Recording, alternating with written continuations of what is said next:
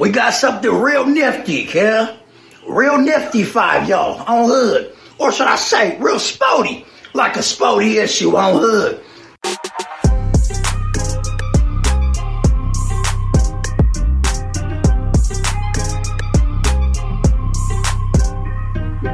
Hey guys, Nick Burnett here. Just wanted to kind of give some information on why I joined the Patreon, why I'm part of the Dynasty WarZone team. Downloaded the Dynasty WarZone podcast. It took one day to join the Patreon. Reached out to Memphis about a situation with one of my rosters. And the kind of feedback I got was, hey, Nick, why don't you give me a call?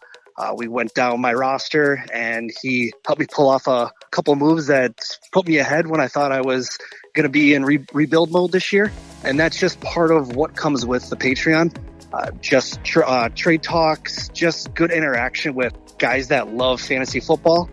Whether it's 10 o'clock at night or 3 o'clock in the morning, there's always going to be fantasy football talk, whether it's redraft, whether it's Dynasty. I joined a couple leagues with the Patreon members, and it's the same thing. Even while we're drafting, we're still shooting ideas at each other. And if that sounds like something that you want to be a part of, pause the podcast now, join the Patreon, and join a great fantasy football group, but more like a fantasy football family.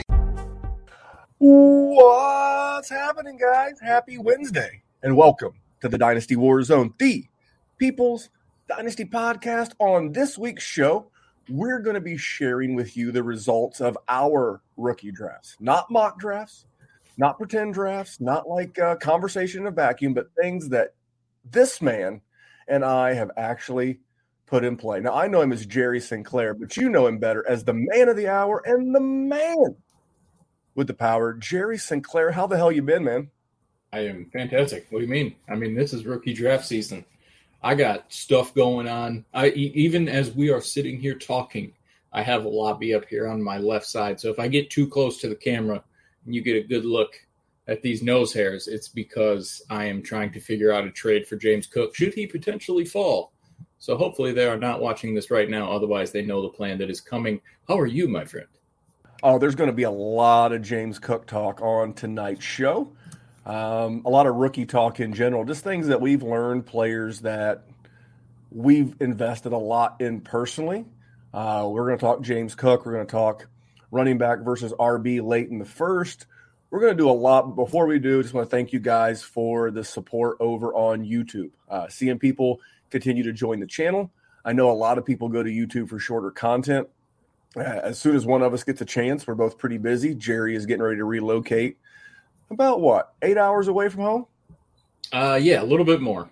8 to 10 hours, and yeah, I'm wrapping up. It's like straight west, which is good. It's like, dude, you live in Detroit. It's like southwest from where you're at, like 10 hours. I thought that too, but I looked, and it's almost like I have to go a little south of Lake Michigan, but then it almost looks like a straight line on Google Maps from a national view. It's weird.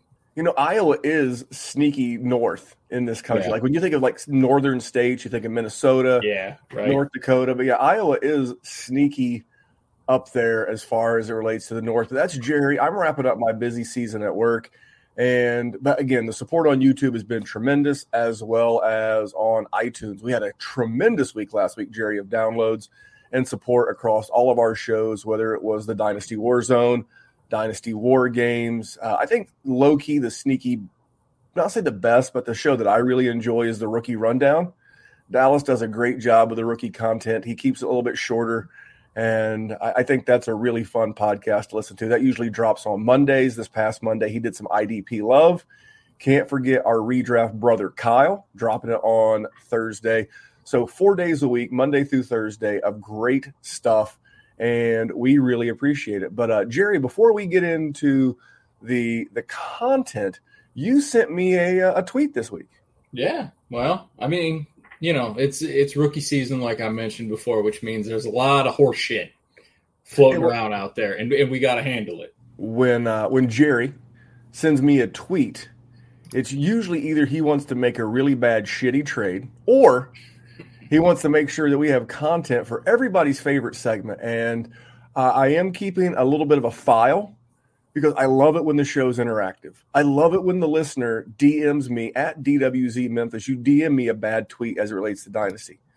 We'll take them. You can send it to @DWZ Memphis. You can send them to @Jerry Sin. That's Jerry SIN on Twitter, and we'll save them and we'll put the best on the air because we don't go looking for good people with bad tweets, but they damn sure have a way of finding us, Jerry. They sure do. Well, this one right here was sent to me by Jerry Sinclair, and tonight's good person with a bad tweet is Joseph Herf @JosephHerfNFL.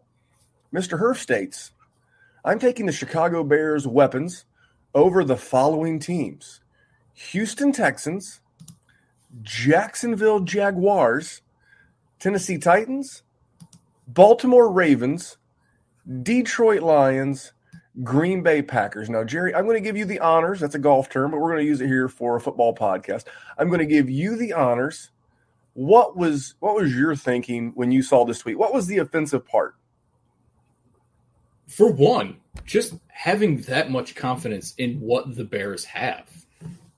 In what world are you living in, and what have your eyeballs seen? Randy specifically, if you see somebody that has a prospect as their profile picture on Twitter and then they're tweeting some fluff about them, probably don't take it serious because they're way too, overconsumed in that person. And this person is a Bears fan. And I get it. You want to troll a little bit because you took a shot at the Lions and you took a shot at the Packers and a bunch of other teams. What do the Bears have? Randy, let me ask you that question. You're a person who's good at fantasy sports. What do they have that makes your nipples get harder?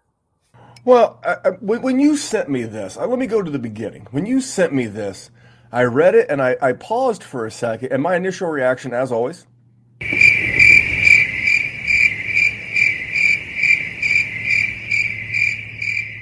I mean, I was like, what in the hell is this guy thinking? And I start doing the math. First thing I go to look at is I go to his profile page. Now, if you go to Mr. Herf's profile, let's make sure and tell you what Mr. Herf does. Now, he's @Joseph Herf NFL, content creator @Bears Goggles On, co-host Fireside Bears, graduate of Illinois State, Justin Fields QB1, we are so back. So what I realized is this is not an analyst. This is a fanalist. What in the hell was he supposed to say? I don't know Mr. Herf. He's got a blue check mark. So good for him. Congratulations. But I just so forget the Bears for a second, okay? With the Houston Texans, I got Brandon Cooks, who is one of the most undervalued assets in Dynasty and fantasy in general, for that matter. You've got John Mechie, and not a whole lot else. So I'm going to give that the leg up over the Bears. Tennessee, not too bad because they've got Robert Woods, and then he did go back and retract Tennessee because he forgot about Robert Woods. They got Traylon Burks, so they have a first-round pick and a proven veteran in Robert Woods, plus a former Pro Bowler at tight end now in Austin Hooper. So I'm going to give the leg up to Tennessee. Jacksonville, serviceable veteran Marvin Jones.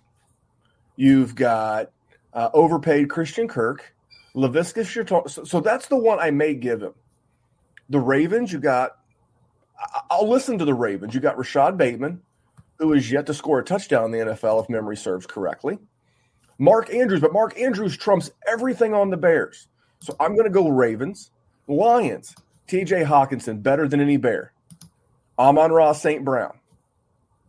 You just drafted my boy Jamison Williams. DJ Chark. DeAndre Swift out of the backfield. Green Bay Packers, again, another close one with Robert Tonyan and Lazard and Sam. But you've got Equanimous St. Brown. You've got Cole Kmet. You've got Darnell Mooney and 37-year-old Velus Jones. What the hell are you thinking, man? That's what I thought. I went through the rosters. I did the math in my head real quick. I'm like, this is terrible. I mean, maybe you put the Bears ahead of the Packers. Maybe you put the Bears ahead of the Jaguars. But that's it. Yeah, that's sort of where I was too. You know, what was it? You know, I'm a big Marvel fan. You know, Killmonger. Is this your king? Who's your king? Darnell Mooney? 5th-round guy? Speedster? That's your king? That's your ace? That's who you're going to? He's the worst, best receiver on any of these teams. It was I mean, it made me close to I was honestly flabbergasted. Could not believe it.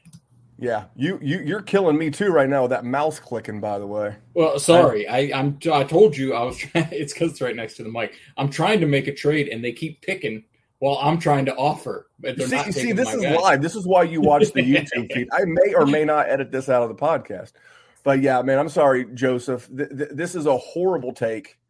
You know, this maybe is what the Bears fans tune into, but this is terrible. You know, I don't want to go to a content creator who lies to me for the sake of clicks, downloads, making me feel better.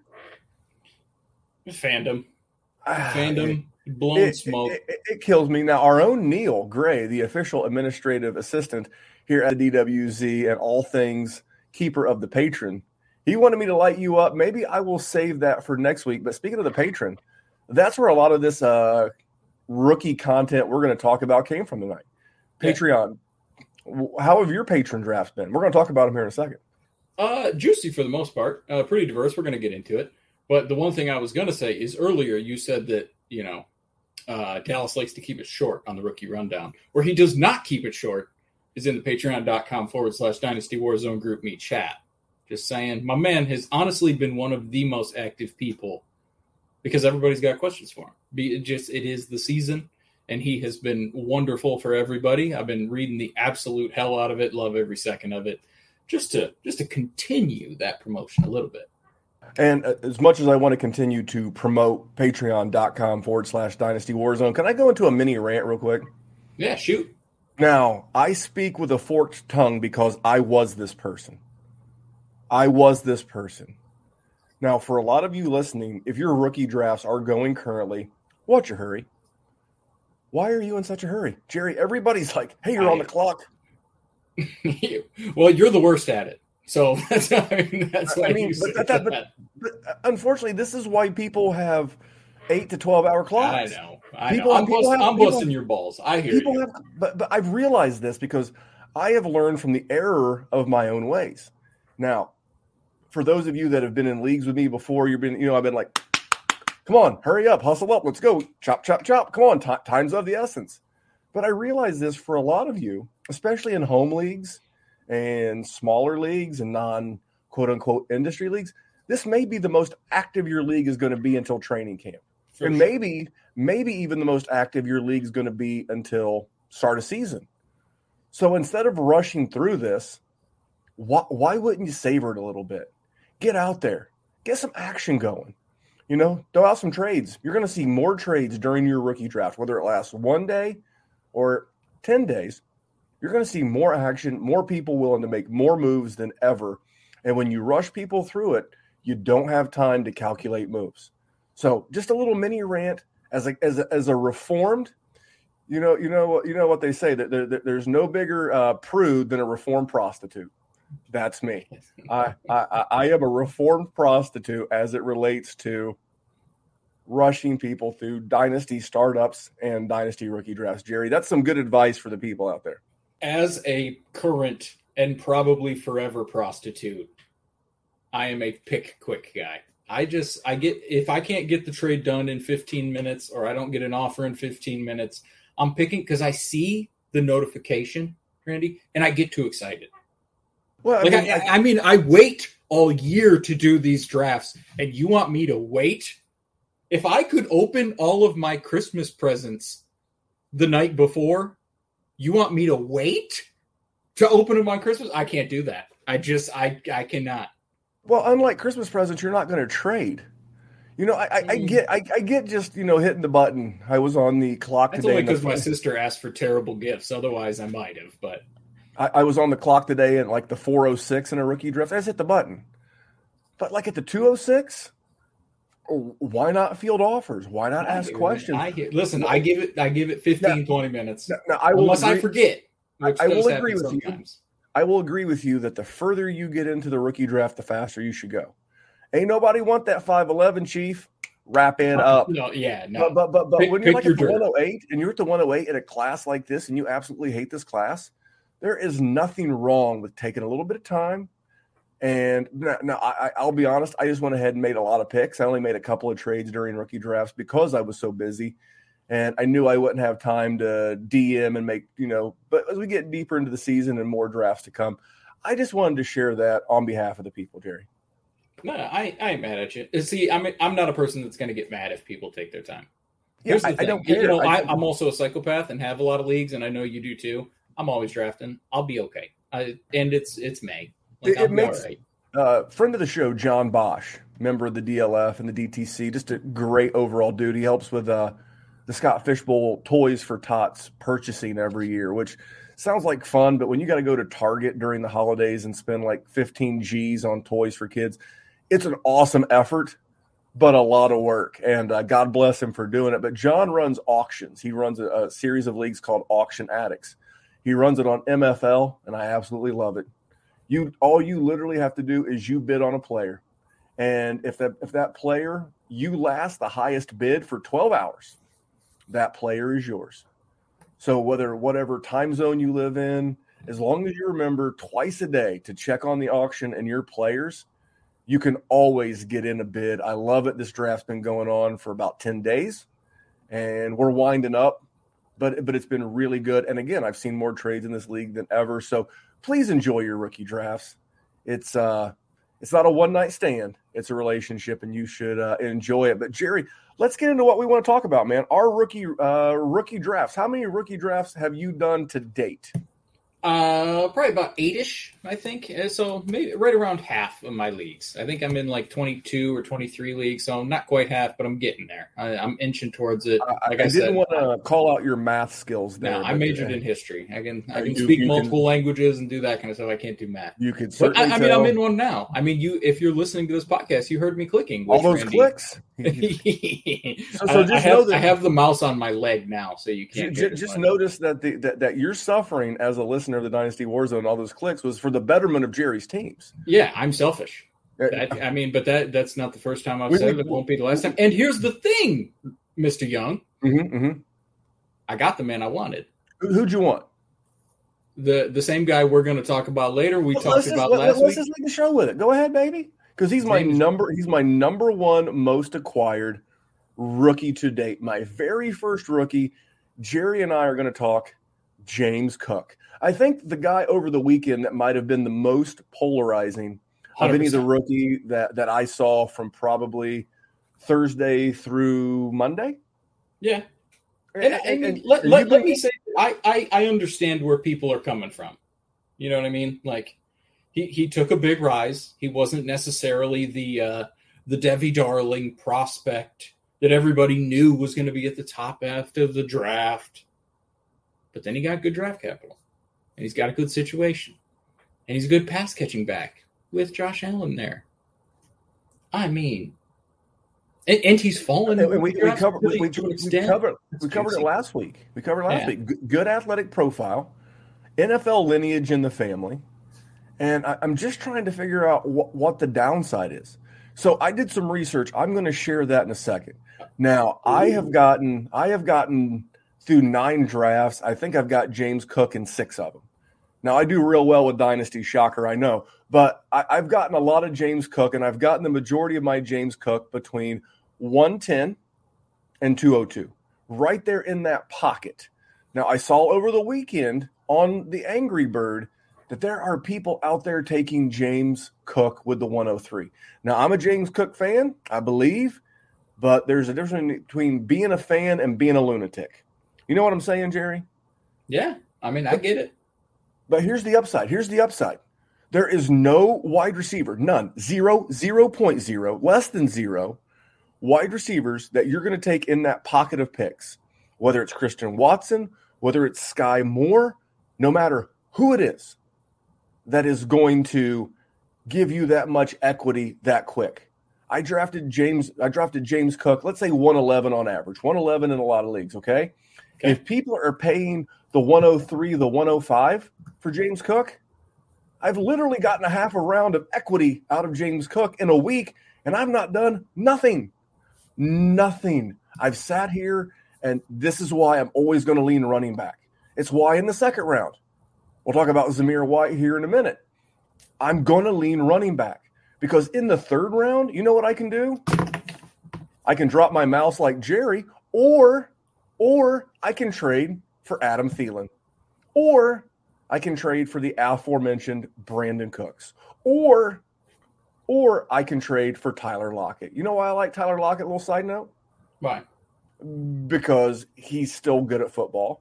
He's a nice little wide receiver 3 on a bad team that's going to be behind, throwing the ball a lot. And when, not if, but when Cleveland cuts Baker Mayfield, Seattle's the odds-on favorite to land Baker Mayfield. And if Baker Mayfield lands in Seattle, which wide receiver do you think Baker's going to best connect with his style of play? So those are the kind of guys that I can get late in rookie drafts with late seconds and early thirds, which is going to allow me to continue to invest in running backs. That's why it's an equity play. I could literally cash out some of my James Cook roster shares right now, make a profit, never do anything, Jerry. Listen, I mean, I just took him at 205, which is silly. Absolutely, that's stealing. Silly. That's stealing. It's a contract league, which I ended up trading my 2023 first for him, but because of the contract, I probably wouldn't have done that normally. But I get him at 205 prices because it's a rookie draft, so you get locked into their pay scale. So I'm paying him $2 million a year, and I think our budget is probably like $200 million, and I'm paying him $2 million for the next 3 years. So that's I'll piss away a first round pick for that. But Randy, how high would you take him? Well, 108, 109, right? I mean, that's my cap. You wouldn't go in earlier? I would. Yeah, not. I would. I don't think it's crazy. And it would depend I on which think there running are back. too many red flags with all of these wide receivers. I'm glad you said that. I'm glad I did some research. Okay, give me the research then. So I went back to 2017. Okay. And I took the range that I've been Which getting. Which might as well be a century in Dynasty Fantasy Football. Well, this is the whole thing. This is why people don't do as well as they think they do in rookie drafts because they don't look at history. Yep. So let's go back to 2017. Are you ready? Yep. All right. In 2000, the 110, this is per Fantasy Football Calculator. Okay. I don't know that they're sponsored or working with the fantasy footballers, but their logo was on the site. Okay. Fantasy Football Calculator. David Njoku in 2017 was the 110. Deonta Foreman, the 111. Zay Jones, the 112. Juju Smith-Schuster, the 201. Kareem Hunt, the 202. Evan Ingram, the 203. This is in a 12-team format. Yeah. So I see a +1 for the wide receivers in Juju and a +1 for the running backs in Kareem Hunt. Although at one point they were both probably going top 5 in a startup. That's fair. Let's sashay to the same range over in 2018. This is a big wide receiver year, by the way. Yep. The 110 was Calvin Ridley. I call that a hit. Ironically, in a 1 QB, which this format was, Baker Mayfield. You had Cortland Sutton at the 112, Anthony Miller of the Bears at the 201, Michael Gallup at the 202, Christian Kirk at the 203. I think it's a mixed bag of wide receivers there. I think Calvin Ridley had the one monster year, and then all these other guys had one serviceable year. Is that fair? Yeah. All right, let's go to 2019. 2019, the 110 was Devin Singletary. The 11, Paris Campbell. The 12, TJ Hawkinson. The 201, Debo. The 202, Justice Hill. The 203, Hollywood Brown. Couple of busts, and people are just going to point to Debo in there because he had the great year last year, but then the 2 years before that weren't all that. Nope. This is a case of recency bias. Debo, big winner. Not necessarily. Devin Singletary, been an RB2, very usable flex. Let's move to 2020. Okay. The 110 was Jalen Reagor. The 111, Joe Burrow. The 112, T. Higgins. The 201, Brandon Ayuk. The 202, Antonio Gandy Golden. The 203, Tua Tagovailoa. Rough year that year, Jer. Yeah. And let's wrap this little exercise up with last year's 110 through 203. Elijah Moore had some flashes, but I'm going to give that grade an incomplete. Yep. Terrace Marshall, Rooney. Yep. Michael Carter was okay, but he just got usurped. Yeah, he got neutered. Rondale Moore, Justin Fields. Yeah. This is one QB. Yeah. Trey Lance, Kadarius Toney. Yeah. You see what I'm saying? Yeah. The odds of hitting here, regardless of what position you take, is very difficult. Yeah. But I will point back. There are two examples of guys that were in this range that went on to be highly drafted. One was Juju. One was Kareem Hunt. But I would say over the last 5 years, Kareem Hunt has held his value better than Juju has in that time frame.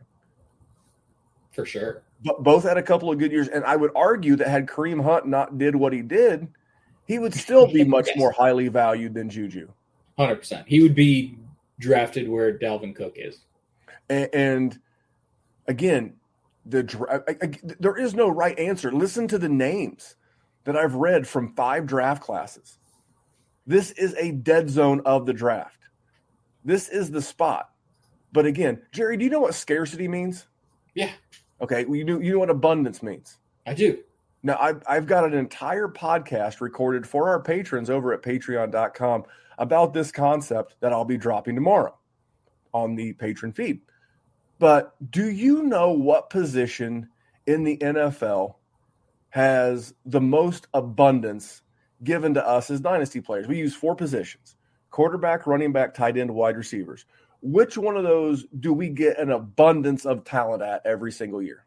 Well, Mr. Young, that would be the wide receivers. Okay, so very good, and they almost feel like they're single serve. Yeah.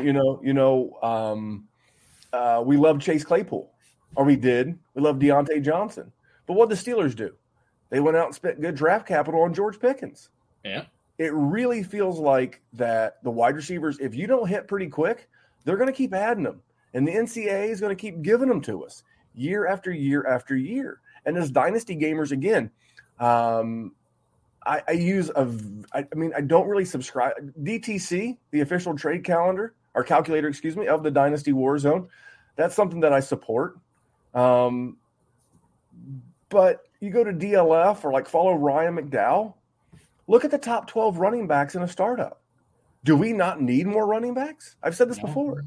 We need more running backs. And to end this point, that's why Dalvin Cook, that's James's brother. That's why James Cook, in some cases, as crazy as it is going to 103. Take the equity. Take the layup at the 110. Yes, he could be the next Keyshawn Vaughn. But you know what? He could also be the next Alvin Kamara, who, by the way, went 109 in his rookie draft. I'm not saying he's Alvin Kamara, but you know what he and Alvin Kamara have in common, Jerry? What's that? 2 good running backs who were drafted on day 2, drafted to really good franchises, really well ran, and that's where I'm going to take a shot. I'm going to take the shot there because you know what? I can. And again, if you're drafting in the 110, 111, 112, you probably already got a good team, which tells me you've probably already got some good wide receivers. But you can always add to that stable of running backs.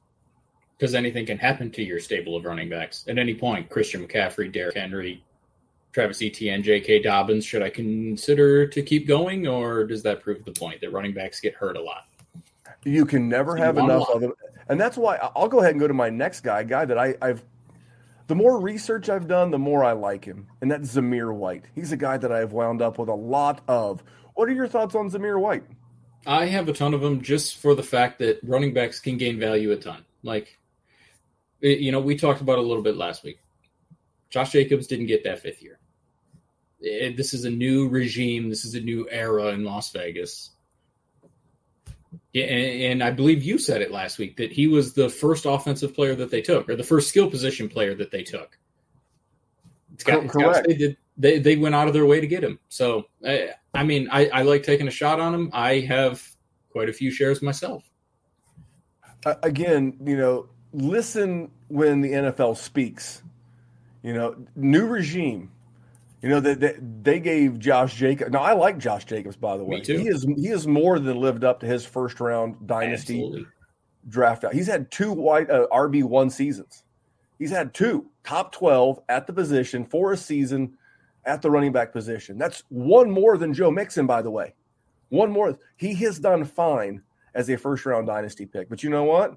The GM gave him the middle finger when he said, "No, we're not picking up your 5th-year option." And then they went to the other middle finger when they said, "Hey, you know what? We're going to." So we have like 5 picks. We got 5 picks. We're going to go with a guard, offensive line in Raiderville, always a little sketchy. So you know what? We're going to draft a guard. Oh, very next pick, running back, not wide receiver, not defensive back. They're pretty shitty in the backfield in the defensive secondary. Running back.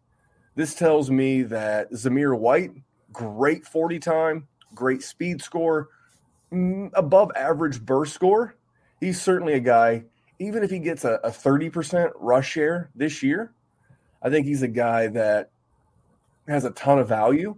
And remember this, as memory serves me well, Josh Jacobs has missed at least multiple games in every season the first 3 years, which speaks to volumes to his ability to be an RB1 multiple seasons. But I just can't get enough of Zamir White late in second rounds.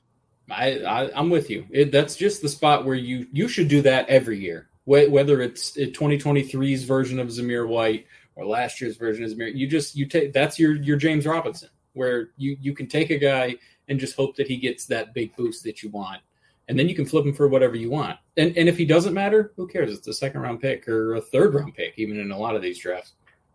So, what other guys have you been surprised by? Like maybe going a little bit earlier than you thought, falling further, people have reached on. What else have you seen in drafts? Honestly, I feel like the first 10-ish picks, maybe the first round, is pretty chalk for the most part. It's all about the same people. I haven't seen tons of patterns outside of 1 and 2, which is sort of what we talked about coming into it. We figured Brees and then Kenny. And then it was just going to be a cluster of wide receivers, which it has been. I've been seeing Trey McBride creep up some draft boards a little bit. I feel like when we first started this, right after the NFL draft, the first couple of rookie drafts I did, it was sort of the later second round, and I've seen him creeping up in a lot of drafts into the 202, 203 range. I feel like people just are not confident in the depth of this draft. So they're taking shots on tight end, which I don't think it's egregious. I mean he's got competition, but his competition is old and gets hurt quite a bit. So I'm fine with it. We've talked about Trey McBride. I know you like him. What are your thoughts? For me, is it too spicy for you? No, a lot of our patron leagues are Superflex tight end premium. Yeah. I'm looking at one of them right now. Trey McBride went at the 204. And, that was in a little bit earlier than Rachaad White. And I know Rachaad White is a guy that a lot of Dynasty gamers, a lot of Dynasty services like. Here's my issue with Rachaad White in year 1 is he needs a Leonard Fournette injury to really – I understand the concept that Ronald Jones is gone. I do. But I also understand the concept of Thomas, Wayne, Brady. I think it's Wayne. If not, it should be. Anyway – I know that Leonard Fournette's back because Tom Brady wants him back. Tom Brady wants his dudes. I think Gronk will re-sign at some point because Tom Brady is not going to be chasing his potential final Lombardi with a rookie running back in the backfield.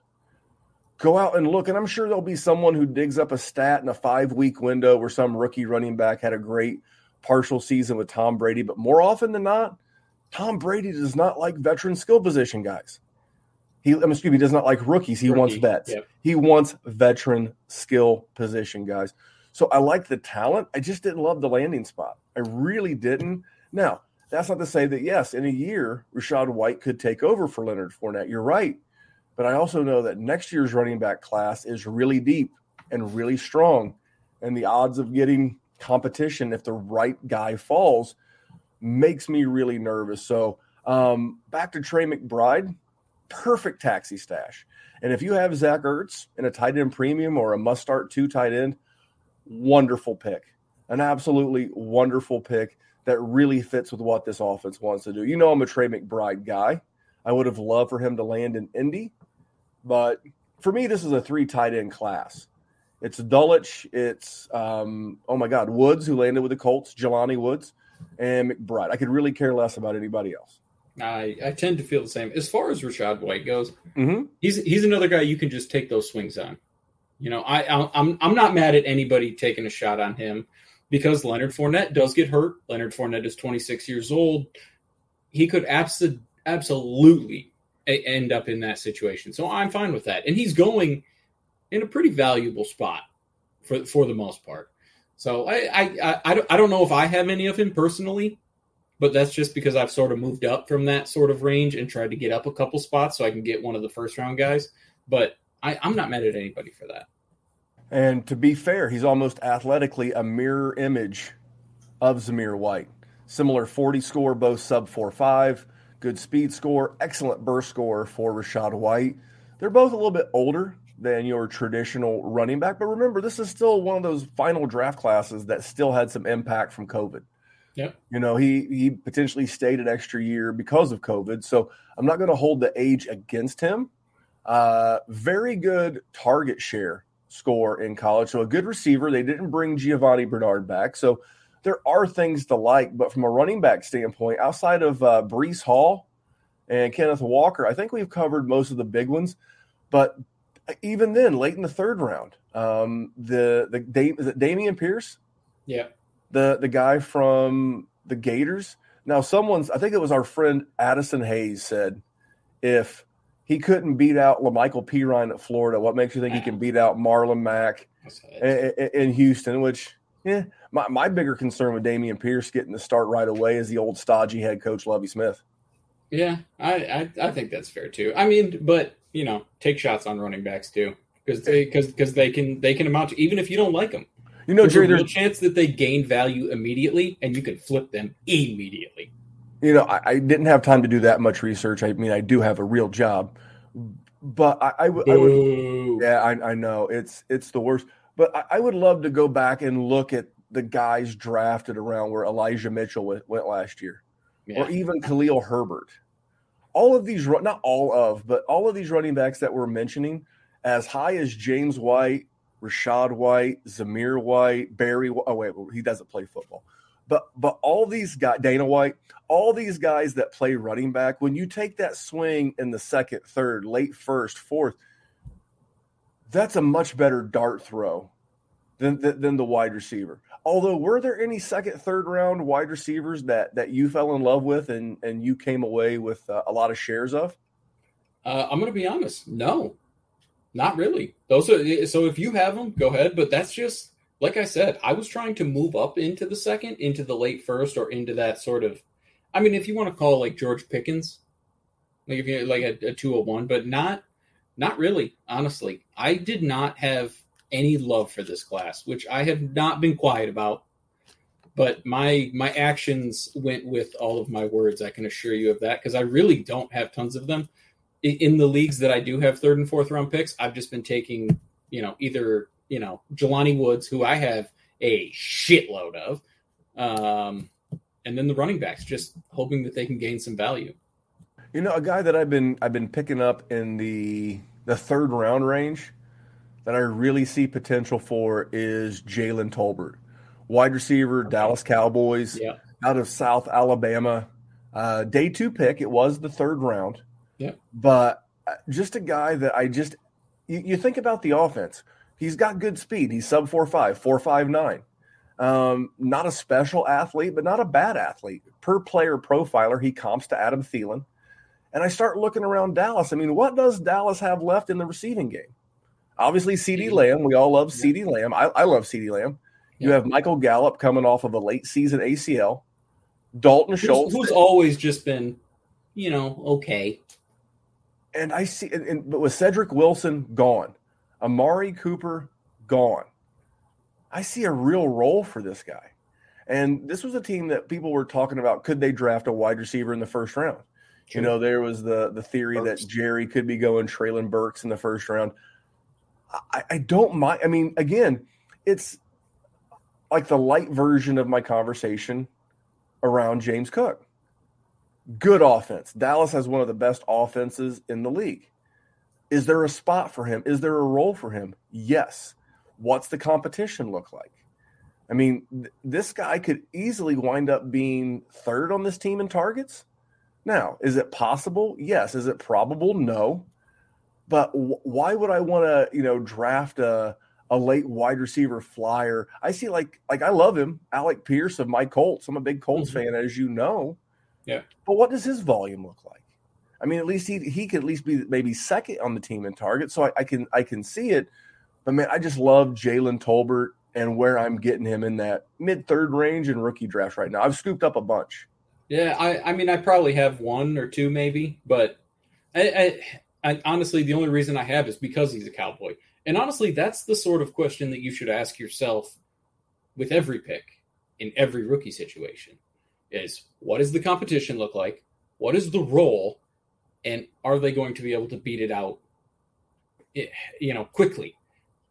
And that is how you should handle a situation. I mean, and that's why I sort of like James Cook. Not to loop it all back in, but we're just going to have one giant theme about, value this week. Devin Singletary's not great. Zach Moss isn't great. So if he's good, he's going to get the role, and he's going to have the starting job in Buffalo, which is a great offense, and yada, yada, yada. And I don't want to put this guy on such a pedestal that he could never live up to it, but every year there feels like there's that third-round wide receiver that just has a great rookie season. A couple of years ago, it was my man Terry McLaurin.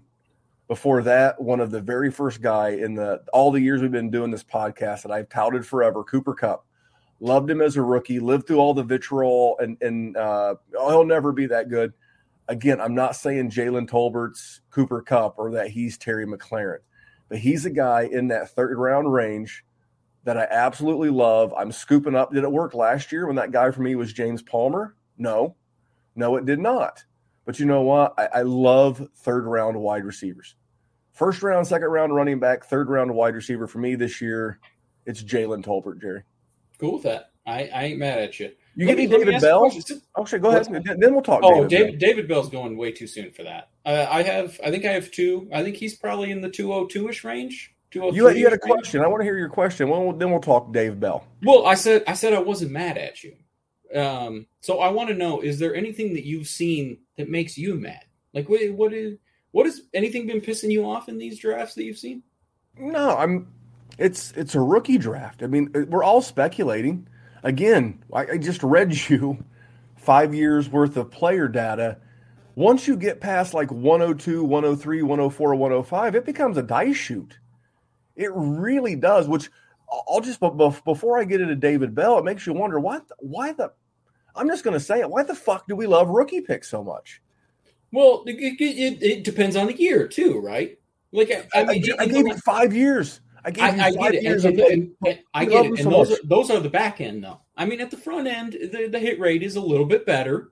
I see people doing some real buffoonery. Of course. Real buffoonery with picks. Yeah, for sure. I think the move is if you're not in love with a guy and just like a stud, like I like Chris Olave, but are you super excited? Randy, I'm not excited about any of them. Are you pushing the button Christian Watson? No, that's what I'm saying. Like, I am certain that several of them will be very good, and we will be talking about them in 2024 and 2025, and we'll be talking about them as vets getting replaced by wide receivers and the all the stuff that's going to come with that. I got no idea who it's going to be. And I think a lot of these guys are not awesome. There's too many red flags. Said it once, said it 1,000 effing times. I am not upset by just about any pick. Now, I've seen used to do the graphics for Dynasty WarZone, Matty Big Chest. He told me he was in a league where somebody took Isaiah Spiller 103. Now, I didn't believe him, and he pulled that mother effer up, and sure shit, Isaiah Spiller 103, which, listen, that's nonsense. You're a psychopath. But for the most part, I'm fine with anybody doing anything because I really do think this year has been a crapshoot. I could make a case that every single player that's going to get drafted in the first round will not succeed this year. And I can also make a case that every single one of them will be awesome this year. It's a tough class to judge based on the places where they got drafted. And I feel like there's a lot of people that are trying to, pick whichever click they want for whichever player they want. But in reality, I truthfully don't believe anybody knows. I believe that from the bottom of my heart with this class, that it is a total gamble with all of them. This is going to be such a tough class, and there'll be a lot of hot dogging and grandstanding out there. But I want to talk about David Bell. Okay, just give me all the David Bell. And you got your checkbook, or your checkbox. We do this every week. You ready? Yeah. Good quarterback. Okay. A good offense with a good offensive head coach. Should be. Maybe not super high volume passing, but a good offense. But maybe with Watson. But okay, I believe Amari Cooper in the final year of his contract. Yeah. So probably won't be there next year. This is a team that had no draft capital. When did they draft Mr. Bell? Pretty early. Was it their first pick? I believe he was their second pick. Okay. Again, targets. Jarvis Landry gone. They're not likely to re-sign him. I think David Bell fell out of favor when he ran that slow 40. Absolutely. One of my favorite podcasts to listen to, and he's not everybody's cup of tea, but it's Mark Schlereth. He's like, how many 40s you have to run in the NFL after the combine? Zero. Big old fat zero. Zero. It's real simple. Can he get open? Now, I remember a certain team. They're from East Lansing, Michigan. They were the number one team in the nation in college football. Do you remember that team? Is it the green and white? It is the green and white of Michigan State. And they played a certain team from West Lafayette, Indiana.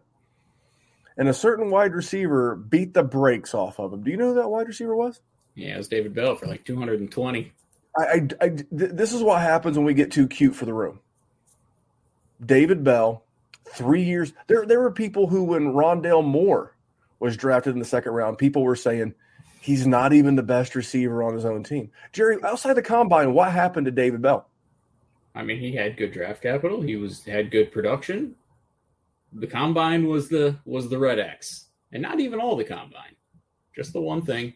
The one thing that everybody pays too much attention to.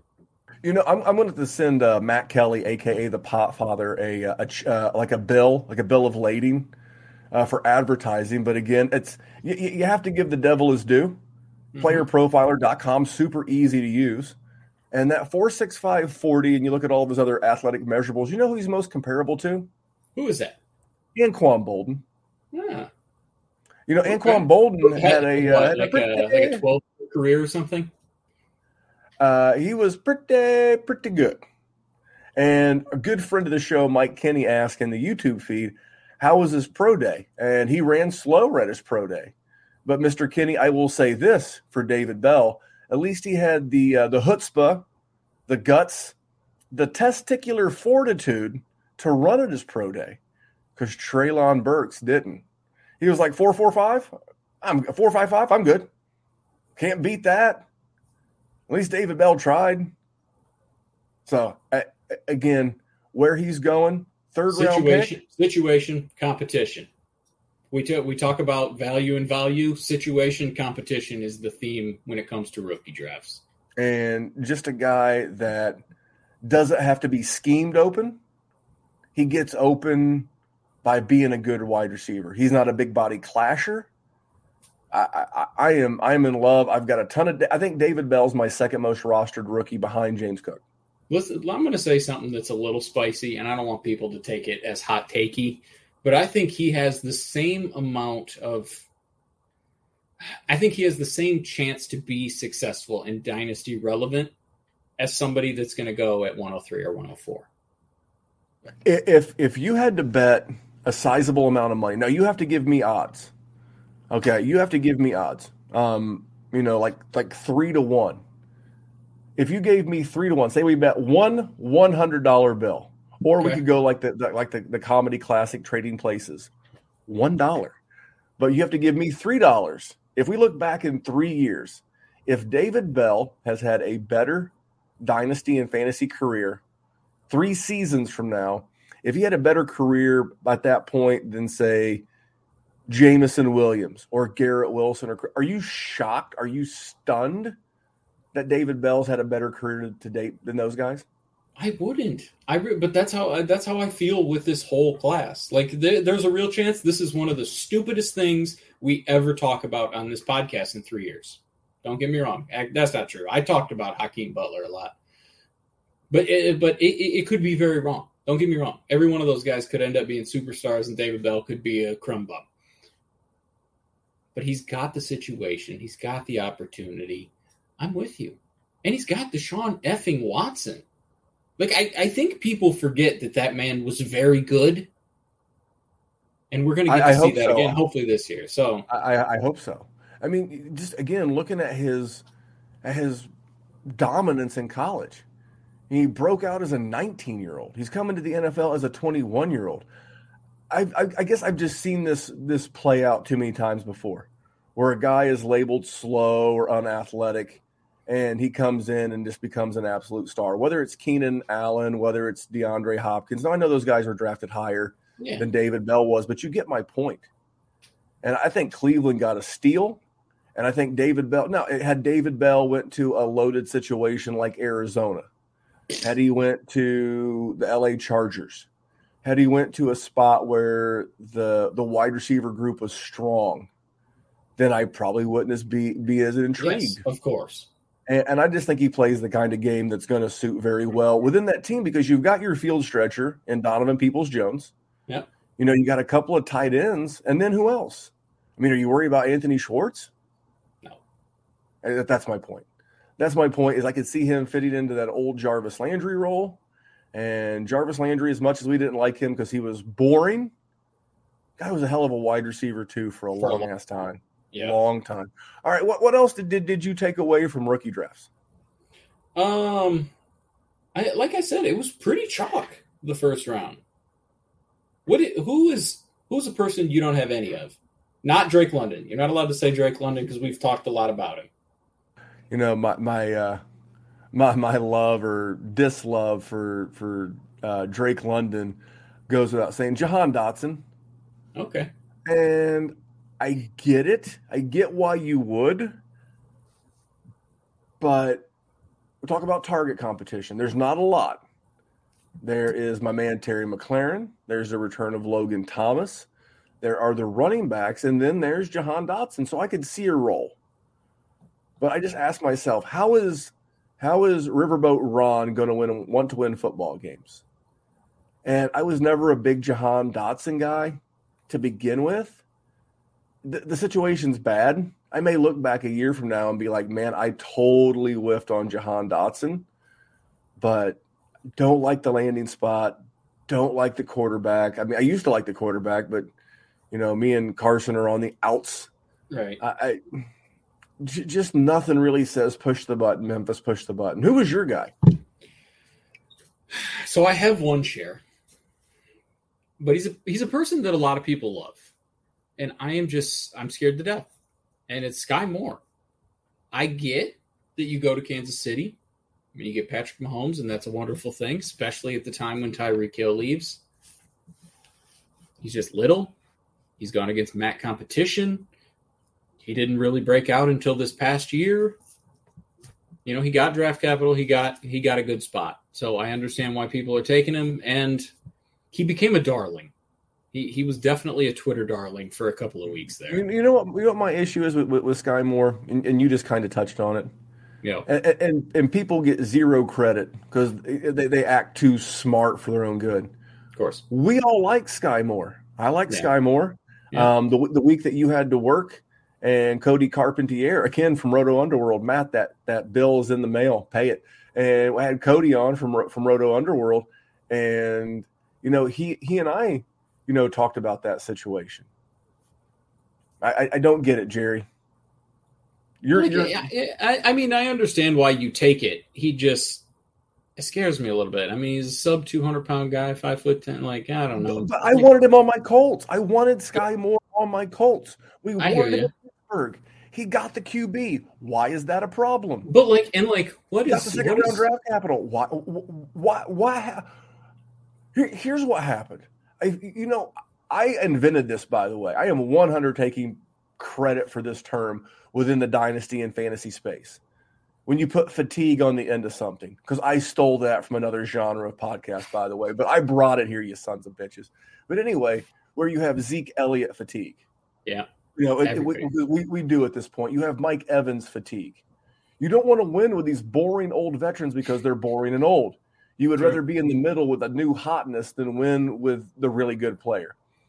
There is, after 4 years, there is a Kansas City Chiefs fatigue. We're tired of him being good. We're tired of him winning. We're tired of him kicking everyone's ass. And we don't want to see the Chiefs be successful. And therefore, even though he was a guy we all liked in Dynasty coming into the NFL draft, I think Sky Moore is being unfairly lumped in with Kansas City Chiefs fatigue. We're so burnt out.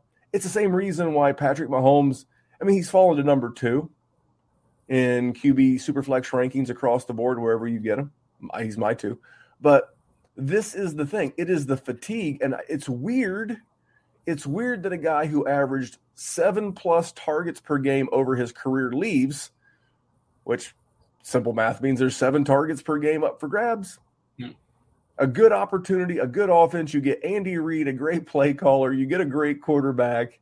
You get an open spot. And all of a sudden we don't like him. Make it make sense, Jerry. I mean, I think it's just him, right? Like, how good was Tyreek Hill to that situation, though? Tyreek Hill was forget Tyreek Hill for a second. What did Sky Moore do from April 20th to today? We loved him on the 20th. The 28th, he became a Chief. Now we don't like him as much, and he's on a great team. Well, listen, I was a little skeptical going in, so it's not fair because I'm not a huge fan of overhyping him. The problem is where people are taking him to, because this is anywhere from a 106-ish to a 111 guy, and he's just there's just things I'm worried about. I have one share. I think I took him at 108, which I knew it was a risk when I took it, but I wanted to have one in case I was wrong. And here's the thing. I'm not saying he's going to be Tyreek Hill. He's not. But he's a guy. But this is the part that frustrates me. The real NFL guys liked him. Lance Zierlein, Greg Cosell, all of these guys liked him. The Dynasty community liked him. Then he goes to the place, and all of a sudden, he just got weird. I don't know. I'm worried about the state of that offense without Tyreek Hill. Because nobody's going to be able to replicate it. I know why they drafted McCole Hardman, but get the F out of here. If you want to give me a size, if you were a Sky Moore detractor before the draft, then I will hear you be a Sky Moore detractor now. Yes. I have no problem with that. But this is where I want the listener to be very careful. This is the flip-flop nature of the Dynasty services. And I understand that Jerry and I try to have a little bit more of an advanced, nuanced show. Because a lot of the big boys, footballers, ESPN, they're starting to do more Dynasty content. It's great. That's your missionary position. Jerry and I are into that weird, exotic stuff. Can I get a hey now? But that's where you have to be real careful of where you get your Dynasty content. If someone flip-flopped on Sky Moore, pre-draft to post-draft, they need to explain to you why. And if they can't, they're probably yanking on you. And let me say this. While I was a little bit skeptical going in, I've taken him much higher than I expected to because of the situation. Just simply based on the fact that he went to Kansas City and there is an opening. There is a 0% chance I would have taken him in the first round if he didn't land in such a conducive spot like he did. But that said, still worries me. Where I saw him going initially was in the same range I'm taking James Cook. I can appreciate that he's a Kansas City Chief. Yep. I can tell you that I liked him before the draft. But if I'm standing there looking at the draft button and Sky Moore and James Cook are both on the board, and it's the 110, 111, I'm hitting James Cook every single time. That's why I've only got one Sky Moore. I only didn't do that once, and it was so I could take Sky Moore the one time. I like to diversify. And I can tell you another spot. Financial taught me that. Let's say you weren't like me and you weren't winning a lot of leagues or getting a lot of second places in a lot of leagues, but maybe you traded for that 110, 111, 112. Yeah. I can understand there, whereas a rebuilding, non-contending team, that even though you have that contender's pick, the running back may not be the best move for you. I can totally dig that. I can dig that 100%. Where you could say, hey, you know what?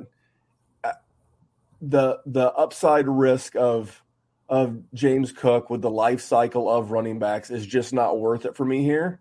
I'm going to take the wide receiver because I'm rebuilding. I can dig that 1,000%. But where I was drafting based off the rosters I was drafting off of, it made more sense for me to take James Cook. But I have nothing against Sky Moore. I think it's a great landing. I would take Sky Moore over Jahan Dotson, over Christian Watson. 150. I mean, how many wide receivers are you taking ahead of Sky Moore? Go back to Watson. What is your trepidation with him? I don't know. Not a good route runner. Drop issues in college. Situation. Okay. Competition. Did you not hear the list of rookie wide receivers that have never cracked 500 yards or 40 catches with Aaron Rodgers? Including some all-time greats like Devontae Adams and some all-time really goods and Jordy Nelson and the like. But there was also Hall of Fame options on the other side of them, too. There is not now. You tell me if this sentence makes sense. Go ahead. Poor route runner with drop issues has successful rookie campaign with quarterback who has never given a rookie more than 45 receptions and more than 500 yards. And that quarterback is Aaron Rodgers, who values precision and reliable wide receivers. I agree. Here's so, the thing. So why would I value him? The organization trades up to the number 34 pick that has Aaron Rodgers at the quarterback, and the competition is Allen Lazard. Did Aaron Rodgers... No, Aaron Rodgers doesn't have shit to do with the picking of that team. Then I don't have shit to do with Christian Watson. Aaron Rodgers... I get it.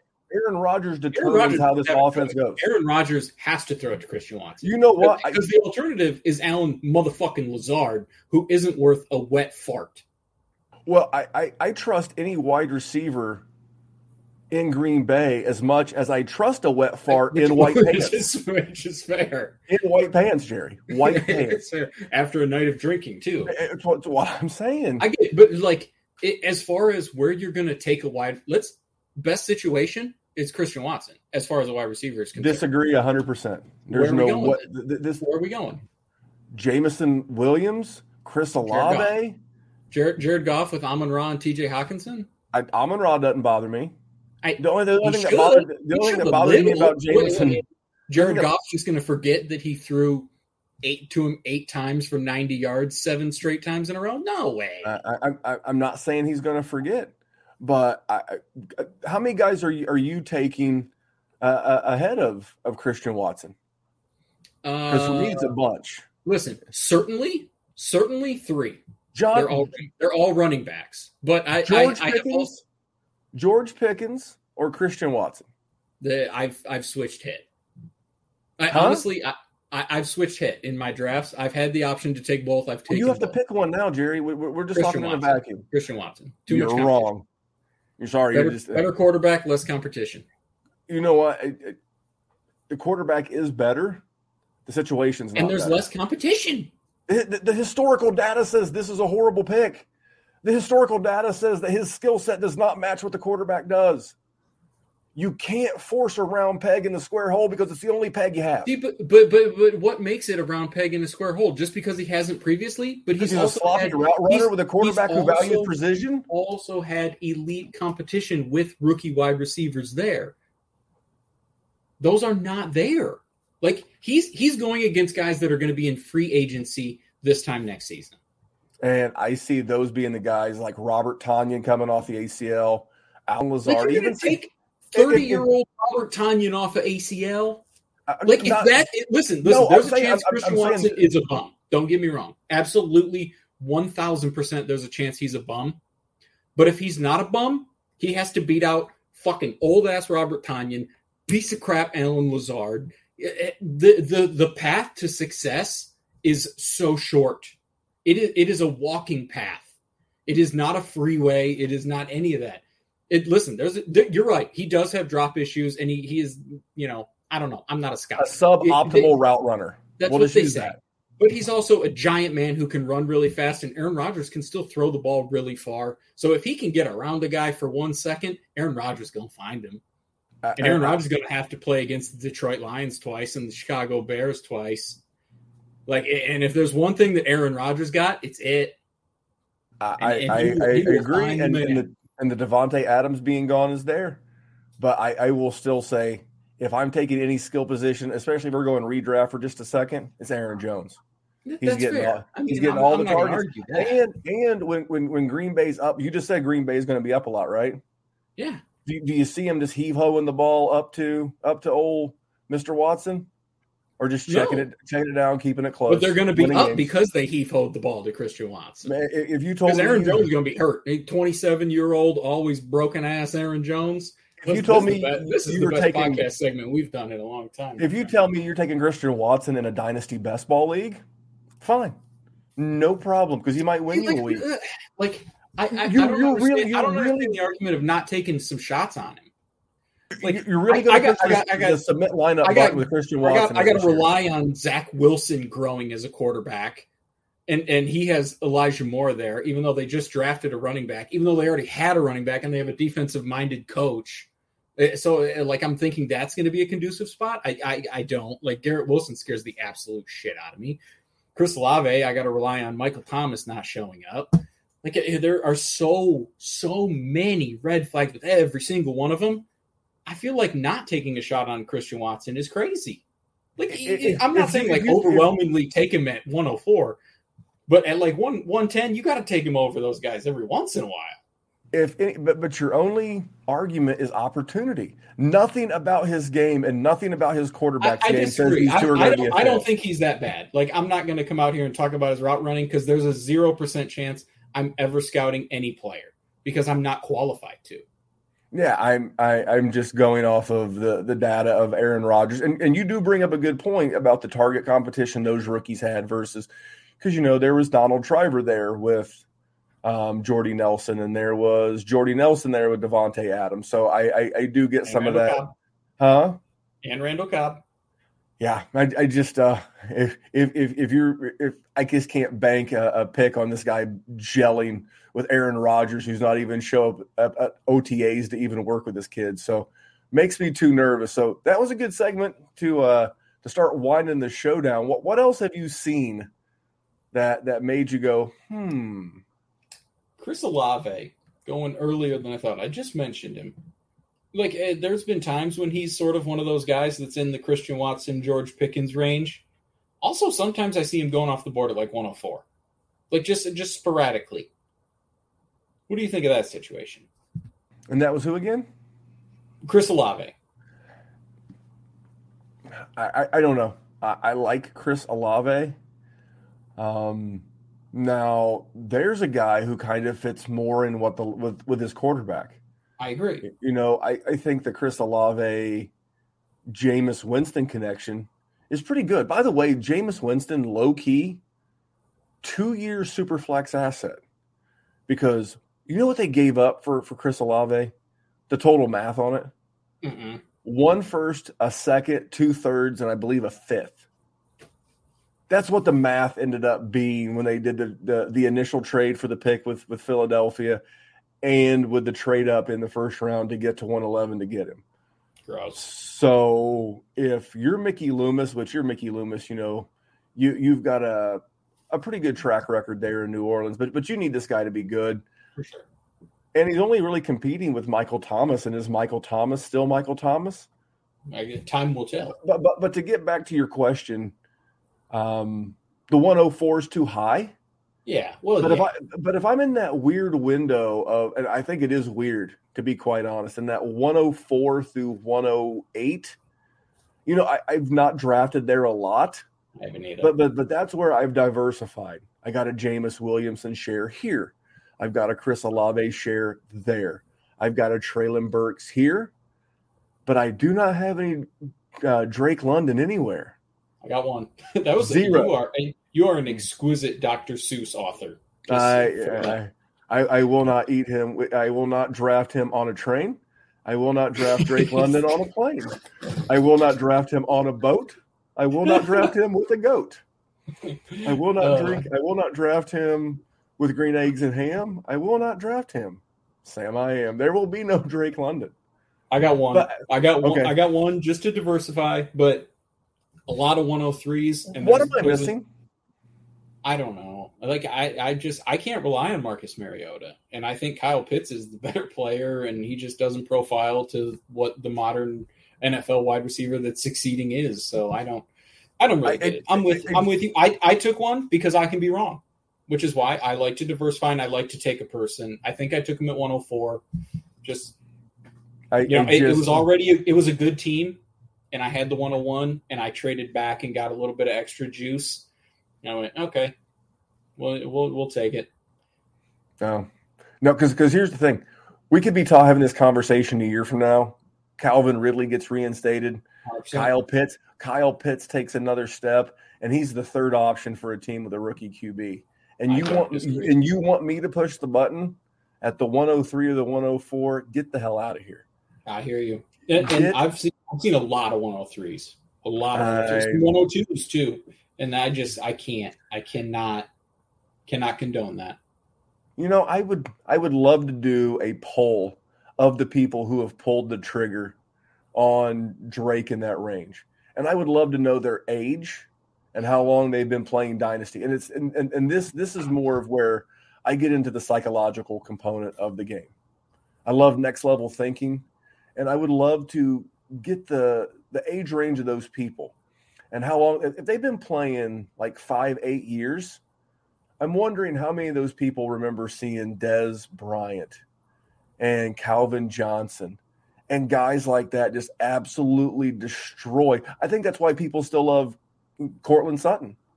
I think there's this old school fascination with the 6'3", 6'4", Randy Moss, again, Calvin Johnson, just seeing these guys dunk on people. And in the day and age of quarterbacks like Tua, Baker Mayfield, Jared Goff, on and on and on you go, the safe play is always that short over the middle.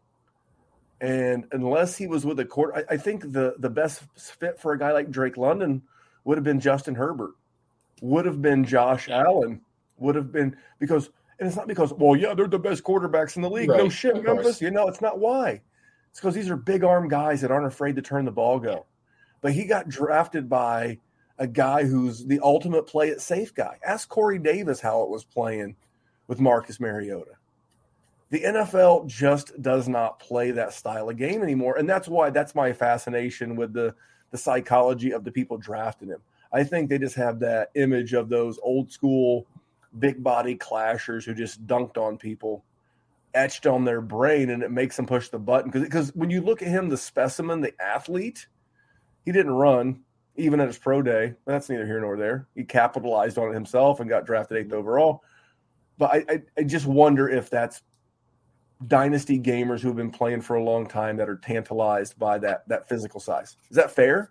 I think that's fair. Wasn't Corey Davis a relatively big guy? Was he like 6'3"? I think he was like 6'2"-ish, 6'3". Yeah, I mean, I can pull that up while you continue to talk. Yeah, I mean, the number 5 overall, I think, 6'3". Number 5 overall, Marcus Mariota. How'd he turn out? He went 102, 103 in some rookie drafts. 6'3", 210. Yeah. Devontae Parker, another guy. I think he went 11th overall to Miami. And went very highly in rookie drafts. It's in Keel Harry a couple of years ago. There's this love of, again, and I don't blame you. I'm older than most of the people listening to this show. But I've moved on. The NFL, and I'm stealing this from Colin Cowherd, by the way, and this podcast is going long. If you've made it this far, thanks for sticking around with us. But Colin Cowherd always says this, and he's right. The only industry that moves faster than the NFL is tech. And what worked in the tech industry even 2 years ago is obsolete now. And the NFL is very much the same way. What worked 2 years ago, 5 years ago, you think about the Seahawks when they were winning Super Bowls, Cam Newton getting to a Super Bowl versus how the game's played now, the running back position. The NFL is always changing, evolving. And if you look retroactively at what worked in the past, it's hard to turn down the tantalizing size of a Corey Davis, a Devontae Parker, a Drake London. But we just don't play that way anymore. We don't have the quarterbacks to play that way anymore, Jerry. No. But let's before we wrap it up, I got to talk about this guy because he's a bigger guy. And he actually probably profiles those guys a little bit closer. But for some reason, I sort of like him. I sort of like the situation that he's in, this Treylon Burks. Now, Mike said he took him at 102. That's too spicy for me. I love K9 personally. But I at least have 3 shares of Treylon Burks because in that range, for whatever reason it is, I sort of feel like he's the safest. He essentially got traded for A.J. Brown straight out, which Mike Vrabel did not want that. Everybody that watched the draft saw that. But if you're going to do something like that, you absolutely have to get him the ball. And his competition is Robert Woods, who is a good NFL wide receiver. He's getting up there. New team is not usually favorable to wide receivers like that.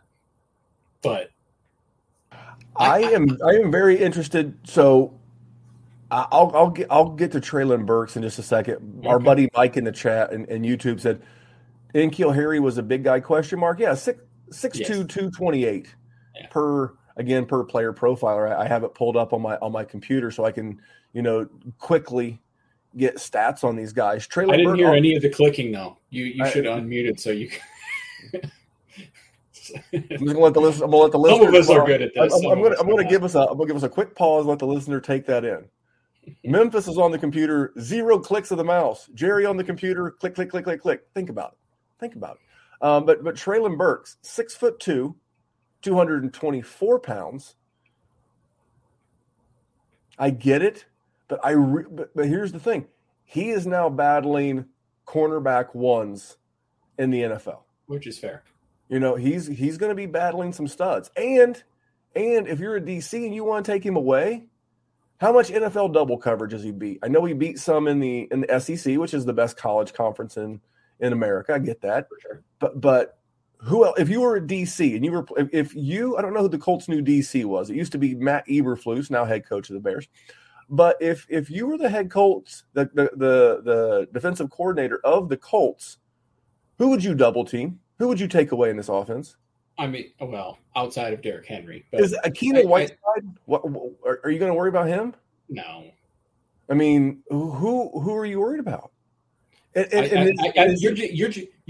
you're banking on is Robert Woods coming back, being healthy. Well, that too, but like play action to Treylon Burks. Everybody looking at Derrick Henry, and you can maybe slip.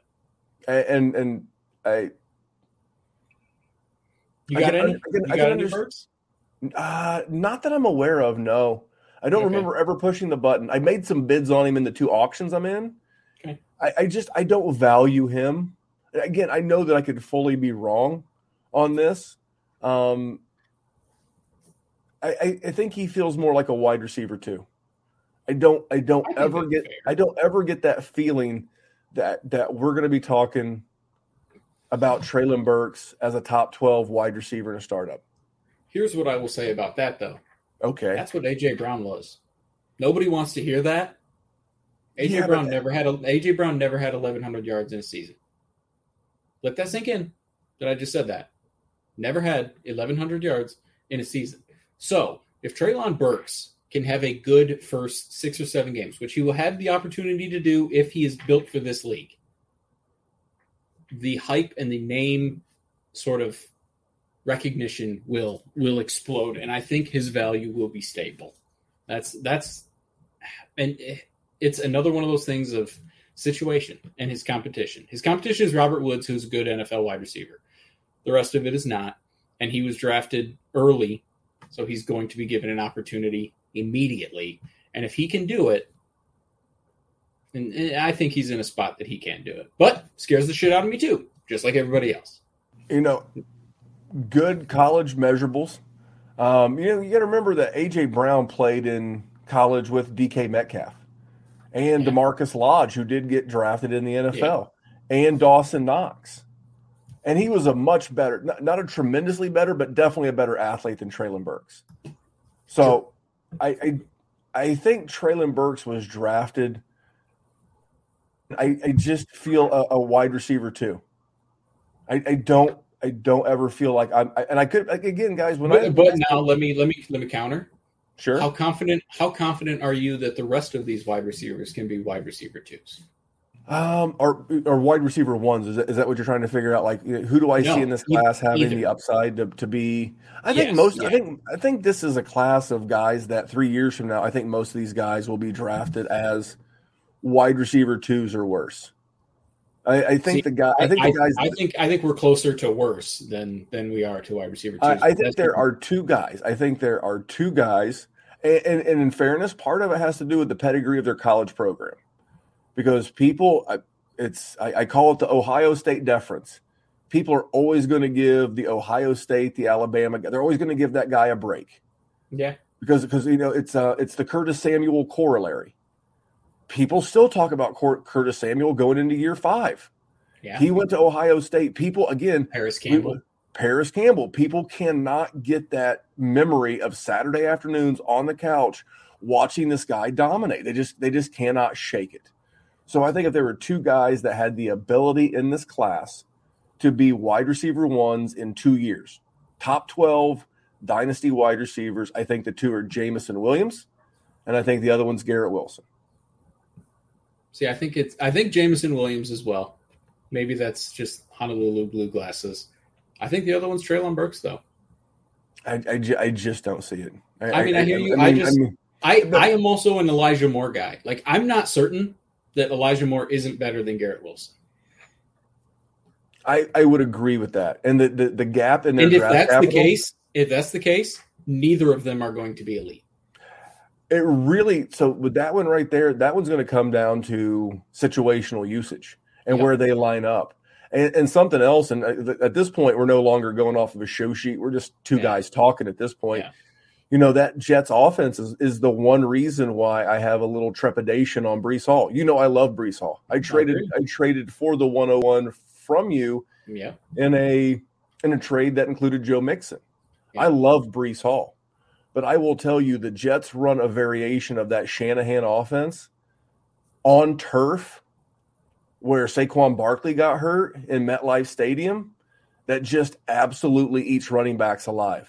Yeah. It eats them alive. It's like people I was chatting with someone on Twitter the other day about Elijah Mitchell. Oh, it was Shane Hallam, good friend of the show, Shane P. Hallam.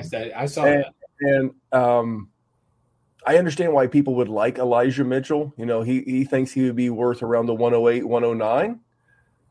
In this Shanahan offense in 5 years with Kyle Shanahan as the head coach, no running back has led that team in rushing yardage 2 years in a row, 5 years.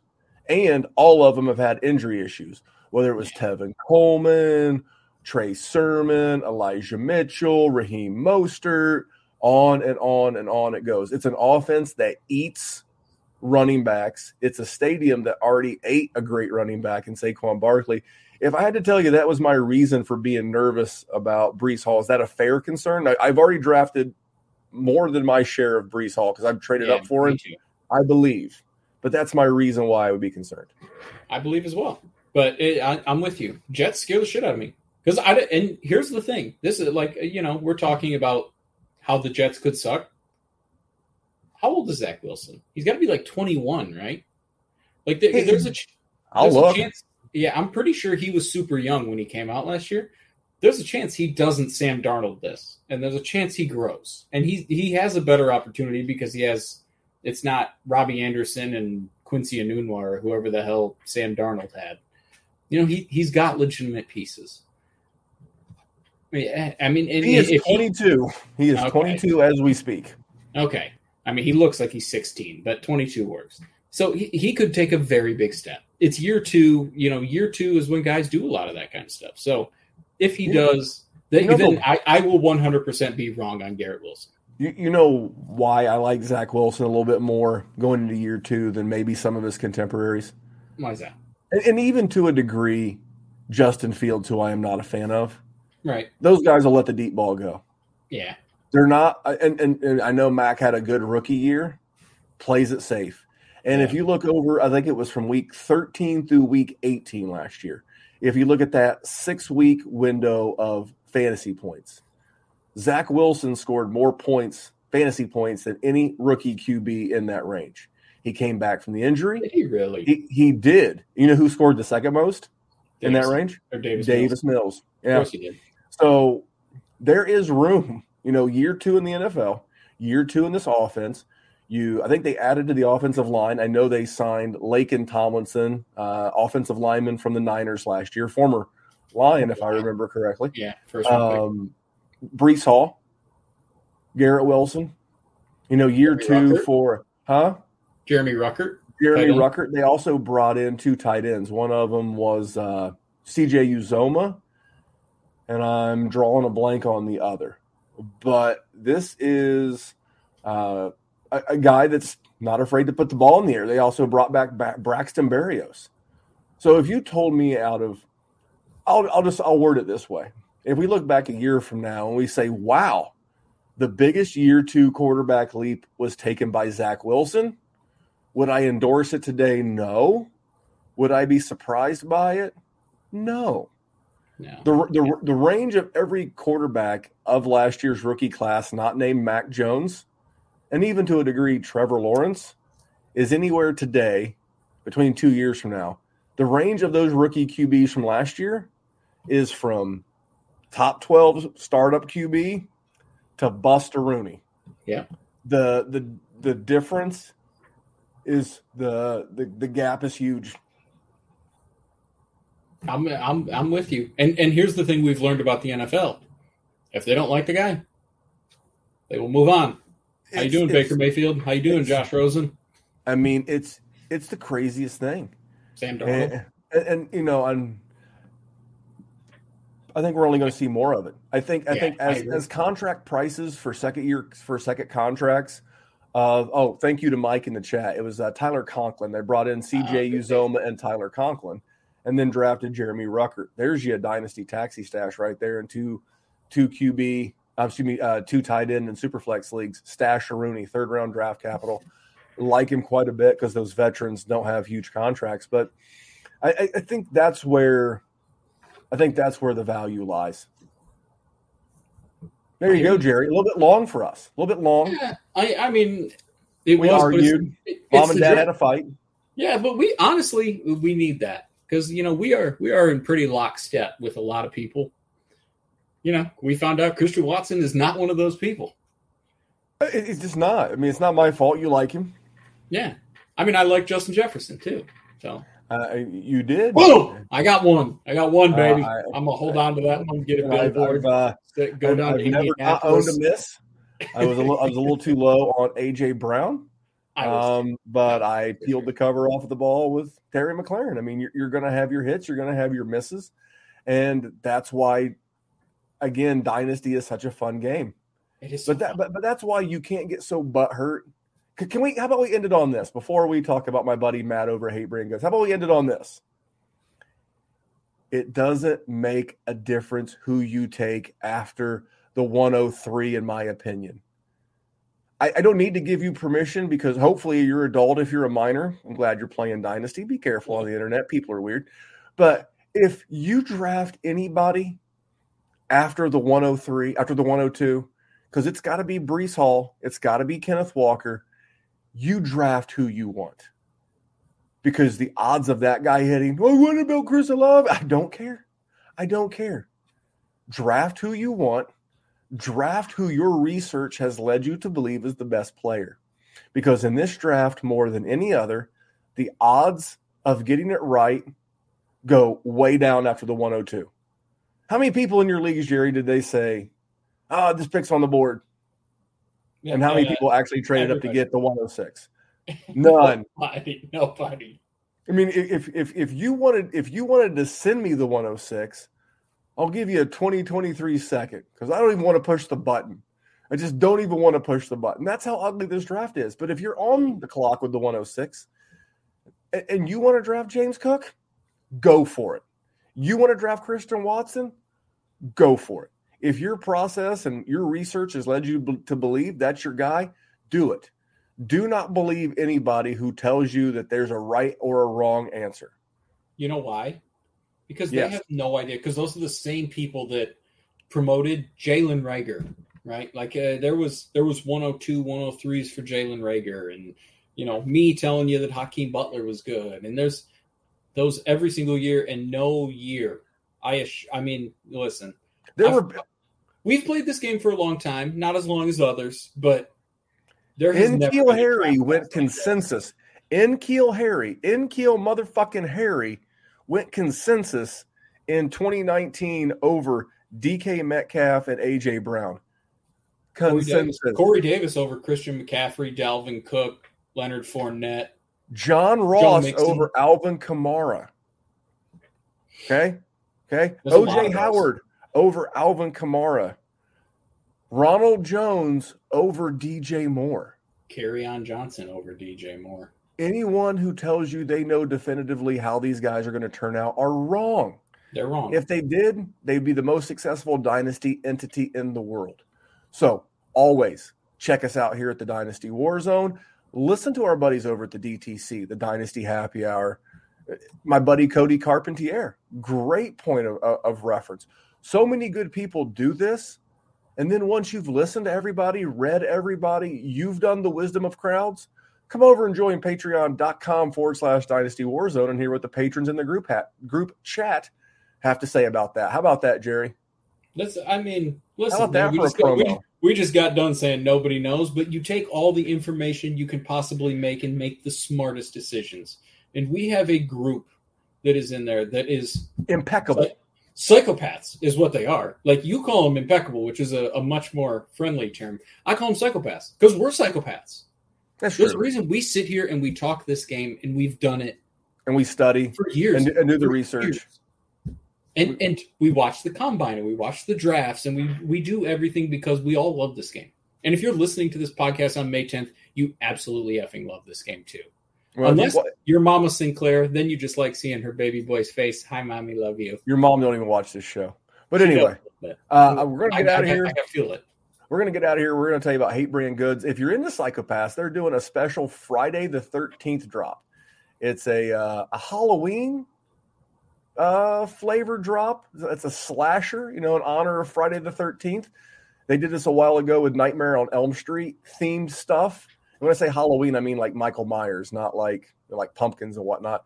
But if you're into slasher flicks, small batch stuff that's really cool, set a timer to get there. This stuff will sell out. They did a May the 4th drop with a certain green Star Wars character. It literally sold out in 19 minutes.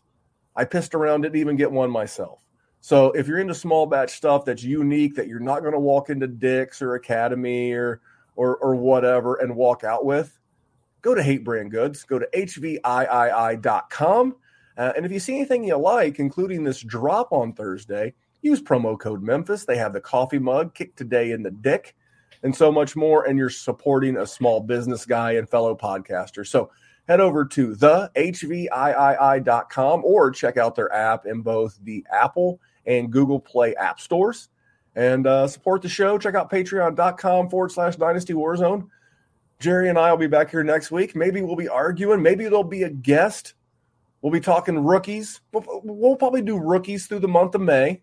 It's fair. Then we'll get into some team breakdowns and what it looks like going into training camp. Sound good? God, it sounds so great. Can't wait. We're gonna have some rookie mini camp. Like if the NFL wanted to charge me like $10 a month, like just for the month of like May and June for like rookie mini camp and stuff like that, we're like, are you a golf guy at all? Not a ton. I'm not, but I have a coworker who's a huge golf guy, and he buys like the Masters live stream pass or whatever, and he can literally go from like golf hole to hole to hole, and he can watch any group anytime, and like he pays for this. NFL, if you're listening, I would pay for that. You could literally go from camp to camp to camp and you could watch these guys like in shorts and T-shirts throwing footballs, take my money. I give you. I'd pay up for it. Jerry would too. 100%. You're welcome. We're making the rich richer, Jerry. That's what we do. We're making your dynasty rosters richer. We're making the NFL richer. I mean, we're here just giving away $1 million ideas. But we'll be back next week. But on behalf of that man, his name is Gerald J. Sinclair. You can follow him at JerrySinDWZ. You can follow me at DWZ Memphis, and follow the show everywhere at Dynasty except TikTok. Because one day we'll get a TikTok. But as of today, May 10th, fuck TikTok. And on behalf of Jerry, I am Memphis. Have a great week. We'll see you back here next week for more Dynasty goodness. Thanks, guys. Hate Brand Goods. That's us. Very, very proud of the brand and very proud of what we stand for, man. We stand for those who give a shit. We want to be with those who want to do more. And no matter what your pursuit is and whatever it is, as long as you're holding yourself to a higher standard and you're being accountable to what your goals are, we got your back. Hate Brand Goods. Spread hate. Always party. When we add up all those inches, that's going to make the fucking difference between winning and losing.